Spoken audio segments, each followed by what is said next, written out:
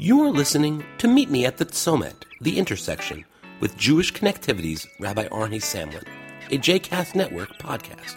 For more information about Jewish Connectivity and Rabbi Samlin, please visit jewishconnectivity.com. For more information about other JCast Network podcasts and blogs, please visit jcastnetwork.org. Shalom. We all need some quiet time, and I realized at the beginning of this podcast I gave you just a second of it. Most of us really don't understand what quiet time is or how we can use it.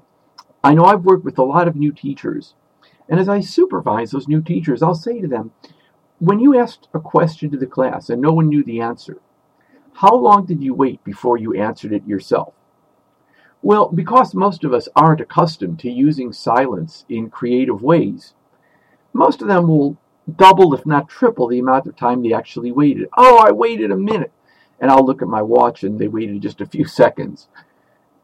It's not unusual. We're used to being in a hectic world that moves and changes every second, if not every nanosecond. And to actually stop and take time and be quiet and just relax is something that we don't normally do. There are all sorts of spiritual practices that a person can use to do it. It can simply be a meditation exercise, or for me, I engage in Jewish prayer every morning for at least 15-20 minutes. But again, how you use it is really up to you, but I really do advise taking that time. Now, what are you going to do with that time? Well, it can be time to certainly pay attention to yourself and to who you are. It can be time to think deeply about what it is you want to accomplish in the day or week or month or even year ahead. It can be time to reflect backward a little on where you've tripped and would like to get up and move on to. It can be any number of things. But that silent time, that time to just really reflect, is so valuable in today's crazy world. And once you do it, you'll probably find that it's much easier to go about your business afterwards. Now let me tell you how I use mine. I use mine in kind of a traditional Jewish prayer. In particular, I focus on a prayer called the Amidah. The Amidah is a silent standing meditation. It's meant to be said silently. And there are 3 blessings at the beginning in which we praise God. There are 3 blessings at the end in which we give thanks. And then the intermediate blessings are blessings in which we either ask for things or are thankful for things that we know we need some help with. Now, whether you choose to use a traditional Amidah prayer or not is really up to you.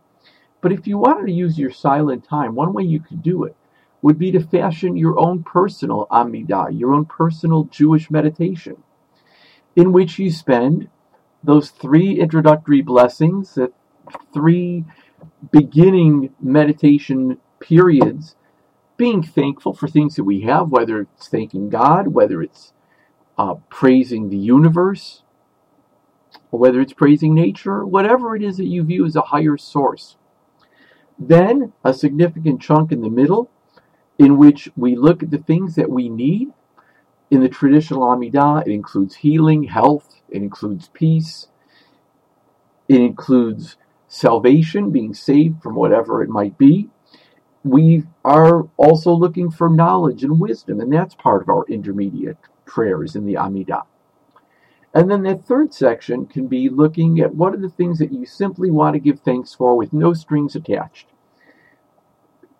It can be anything that you are grateful for in your life. Think about how you can use that type of quiet time that I'm calling meditation and that the ancients called the Amidah, and how you would use that time. And maybe begin to get into practice with your own spiritual practice, rooted in Jewish tradition or rooted in whatever your personal belief system might be. Think about how you could use that time and how you could, for just a little while, shut off the phone, shut off all the media that's around you, and even shut off some of the practical things that you have to do. And use that time to really reflect on who you are and where you want to go. please be sure to leave your comments on the Facebook page of JCast Network, which is brought to you this podcast, and also on the Twitter feed of Jewish Connective, which is my coaching and consulting practice. Now go out there and make great things happen. Shalom.